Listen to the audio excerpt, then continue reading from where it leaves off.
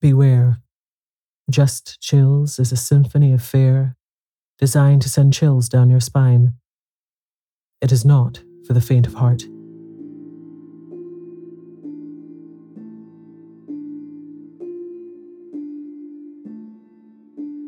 I'm Tasha, and in this episode, I read the classic horror story, The Mysterious Card by Cleveland Moffett. Turn down the lights and let the nightmare begin. Richard Burwell of New York will never cease to regret that the French language was not made a part of his education. This is why. On the second evening after Burwell arrived in Paris, feeling lonely without his wife and daughter, who were still visiting a friend in London, his mind naturally turned to the theatre. So after consulting the daily amusement calendar, he decided to visit the Folies Bergère, which he had heard of as one of the notable sights. During an intermission, he went into the beautiful garden, where gay crowds were strolling among the flowers and lights and fountains. He had just seated himself at a little three-legged table, with a view to enjoying the novel scene, when his attention was attracted by a lovely woman, gowned strikingly, though in perfect taste, who passed near him, leaning on the arm of a gentleman. The only thing that he noticed about this gentleman was that he wore eyeglasses. Now, Burwell had never posed as a captivator of the fair sex, and could scarcely credit his eyes, when the lady left the side of her escort, and turning back as if she had forgotten something, passed close by him, and deftly placed a card on his table. The card bore some French words written in purple ink, but, not knowing that language, he was unable to make out their meaning. The lady paid no further heed to him, but rejoining the gentleman with the eyeglasses, swept out of the place with the grace and dignity of a princess. Burwell remained staring at the card. Needless to say, he thought no more of the performance or of the other attractions about him. Everything seemed flat and tawdry compared with the radiant vision that had appeared and disappeared so mysteriously. His one desire now was to discover the meaning of the words written on the card. Calling a fiacre, he drove to the Hotel Continental where he was staying. Proceeding directly to the office and taking the manager aside, Burwell asked if he would be kind enough to translate a few words of French into English. There were no more than 20 words in all. "Why, certainly," said the manager, with French politeness, and cast his eyes over the card. As he read, his face grew rigid with astonishment, and looking at his questioner sharply, he exclaimed, "Where did you get this, monsieur?" Burwell started to explain, but was interrupted by, "That will do, that will do. You must leave the hotel." "What do you mean?" asked the man from New York in amazement. "You must leave the hotel now, tonight, without fail," commanded the manager excitedly. Now it was Burwell's turn to grow angry, and he declared heatedly that if he wasn't wanted in this hotel, there were plenty of others in Paris where he would be welcome. And, with an assumption of dignity, but piqued at heart, he settled his bill, sent for his belongings, and drove up the Rue de Paix to the Hotel Bellevue, where he spent the night.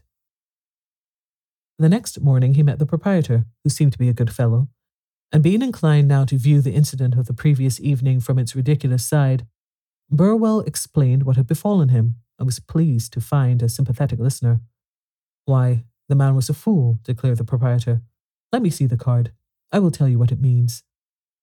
But as he read, his face and manner changed instantly. "This is a serious matter," he said sternly. "Now I understand why my confrère refused to entertain you. I regret, monsieur, that I should be obliged to do as he did." "What do you mean?" "Simply that you cannot remain here." With that he turned on his heel, and the indignant guest could not prevail upon him to give any explanation. "We'll see about this," said Burwell, thoroughly angered. It was now nearly noon, and the New Yorker remembered an engagement to lunch with a friend from Boston, who, with his family, was stopping at the Hotel d'Alma. With his luggage in the carriage, he ordered the cocher to drive directly there, determined to take counsel with his countrymen before selecting new quarters.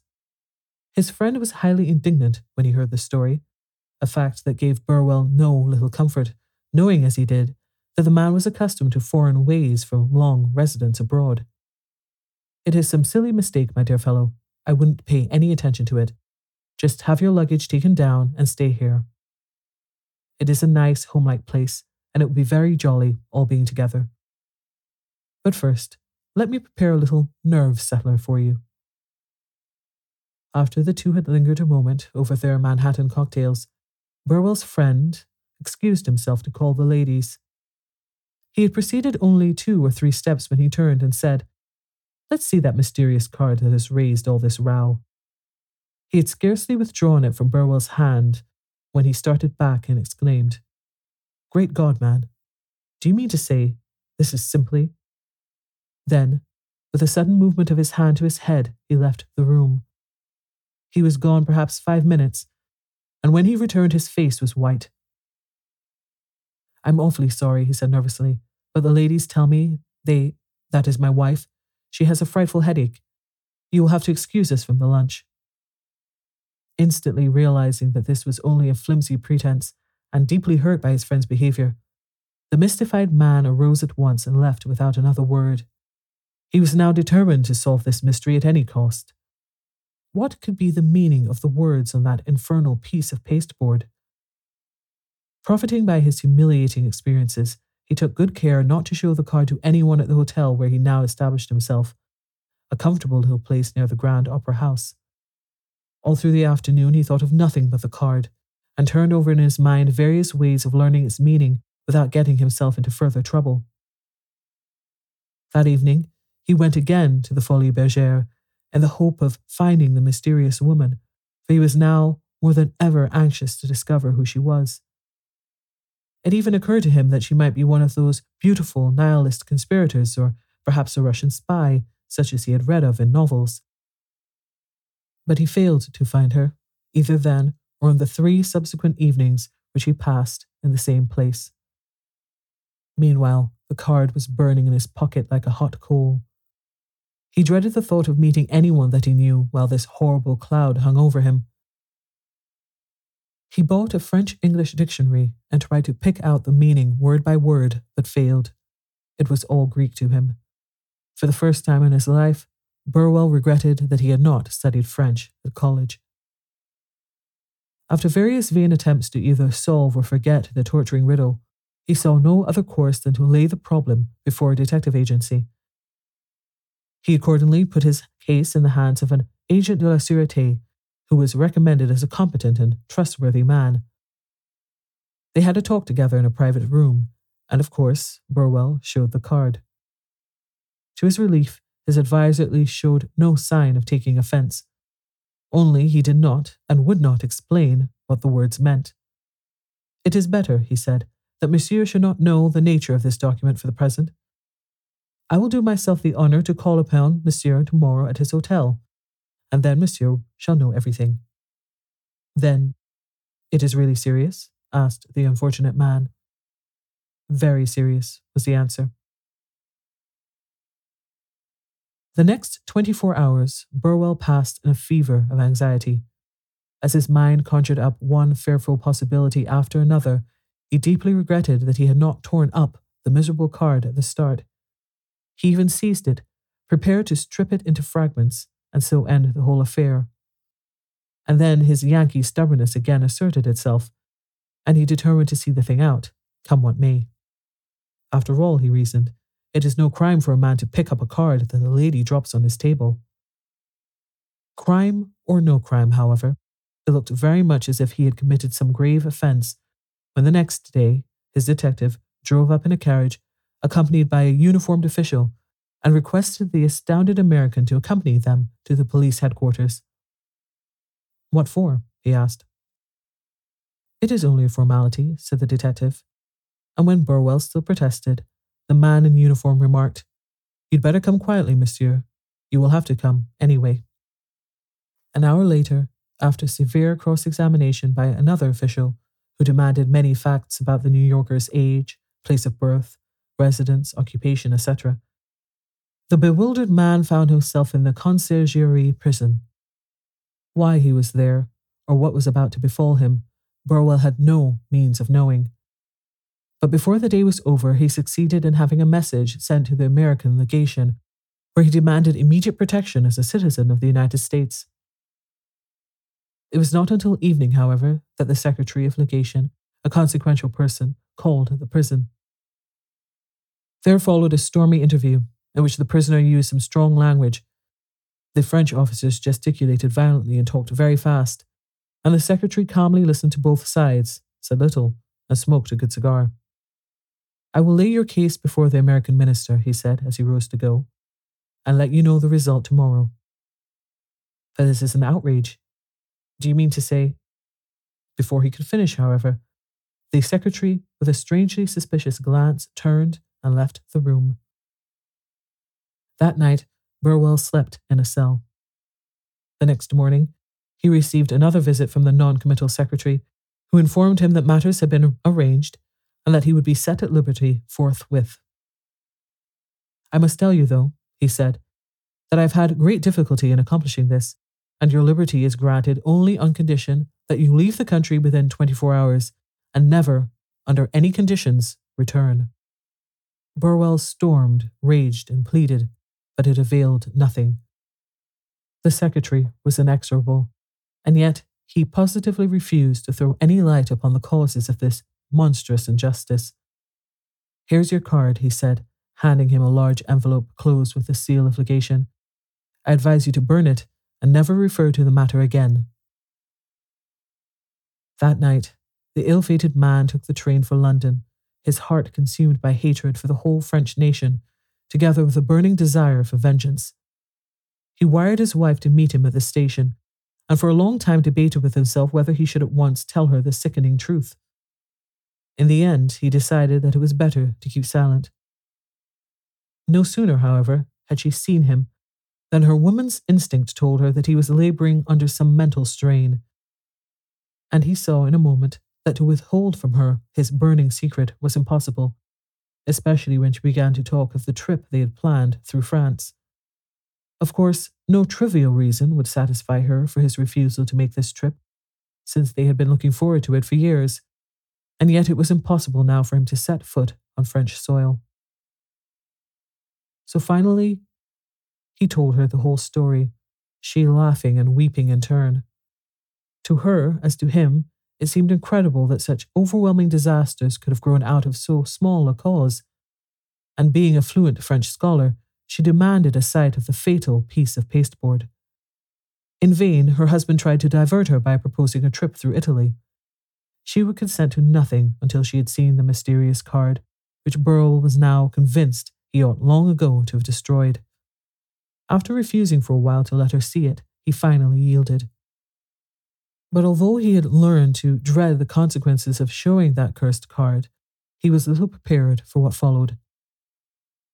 She read it, turned pale, gasped for breath, and nearly fell to the floor. "I told you not to read it," he said. And then, growing tender at the sight of her distress, he took her hand in his and begged her to be calm. "At least, tell me what the thing means," he said. "We can bear it together. You surely can trust me." But she, as if stung by rage, pushed him from her and declared, in a tone such as he had never heard from her before, that never, never again would she live with him. "You are a monster," she exclaimed, and those were the last words he heard from her lips. Failing utterly in all efforts of reconciliation, the half-crazed man took the first steamer for New York, having suffered in scarcely a fortnight more than in all his previous life. His whole pleasure trip had been ruined. He had failed to consummate important business arrangements, and now he saw his home broken up and his happiness ruined. During the voyage, he scarcely left his stateroom, but lay there prostrated with agony. In this black despondency, the one thing that sustained him was the thought of meeting his partner, Jack Eveleth, the friend of his boyhood, the sharer of his success, the bravest, most loyal fellow in the world. In the face of even the most damning circumstances, he felt that Eveleth's rugged common sense would evolve some way of escape from this hideous nightmare. Upon landing at New York, he hardly waited for the gangplank to be lowered before he rushed on shore and grasped the hand of his partner who was waiting on the wharf. "Jack," was his first word, "I'm in dreadful trouble, and you're the only man in the world who can help me." An hour later, Burwell sat at his friend's dinner table, talking over the situation. Evelyn was all kindness, and several times as he listened to Burwell's story, his eyes filled with tears. "It does not seem possible, Richard," he said, "that such things can be. But I will stand by you. We will fight it out together. But we cannot strike in the dark. Let me see this card." "There is the damned thing," Burwell said, throwing it on the table. Evelyn opened the envelope, took out the card, and fixed his eyes on the sprawling purple characters. "Can you read it?" Burwell asked, excitedly. "Perfectly," his partner said. The next moment he turned pale and his voice broke. Then he clasped the tortured man's hand in his with a strong grip. "Richard," he said slowly, "if my only child had been brought here dead, it would not have caused me more sorrow than this does. You have brought me the worst news one man could bring another." His agitation and genuine suffering affected Burwell like a death sentence. "Speak, man," he cried. "Do not spare me. I can bear anything rather than this awful uncertainty. Tell me what the card means." Evelyn took a swallow of brandy and sat with head bent on his clasped hands. "No, I can't do it. There are some things a man must not do." Then he was silent again, his brows knitted. Finally, he said solemnly, "No, I cannot see any other way out of it. We have been true to each other all our lives. We have worked together and look forward to never separating. I would rather fail and die than see this happen. But we've got to separate, old friend. We have got to separate." They sat there talking until late into the night, but nothing that Burwell could do or say availed against his friend's decision. There was nothing for it but that Evelyn should pay his partner's share of the business or that Burwell buy out the other. The man was more than fair in the financial proposition he made. He was generous, as he always had been, but his determination was inflexible. The two must separate, and they did. With his old partner's desertion, it seemed to Burwell that the world was leagued against him. It was only 3 weeks from the day on which he had received the mysterious card. Yet in that time he had lost all that he valued in the world: wife, friends, and business. What next to do with the fatal card was the sickening problem that now possessed him. He dared not show it, yet he dared not destroy it. He loathed it, yet he could not let it go from his possession. Upon returning to his house, he locked the accursed thing away in his safe as if it had been a package of dynamite or a bottle of deadly poison. Yet not a day passed that he did not open the drawer where the thing was kept and scan with loathing the mysterious purple scrawl. In desperation, he finally made up his mind to take up the study of the language in which the hateful thing was written. And still, he dreaded the approach of the day when he should decipher its awful meaning. One afternoon, less than a week after his arrival in New York, as he was crossing 23rd Street on the way to his French teacher, he saw a carriage rolling up Broadway. In the carriage was a face that caught his attention like a flash. As he looked again, he recognized the woman who had been the cause of his undoing. Instantly, he sprang into another cab and ordered the driver to follow after. He found the house where she was living. He called there several times, but always received the same reply, that she was too much engaged to see anyone. Next, he was told that she was ill, and on the following day the servant said she was much worse. 3 physicians had been summoned in consultation. He sought out one of these and told him it was a matter of life or death that he see this woman. The doctor was a kindly man and promised to assist him. Through his influence, it came about that on that very night, Burwell stood by the bedside of this mysterious woman.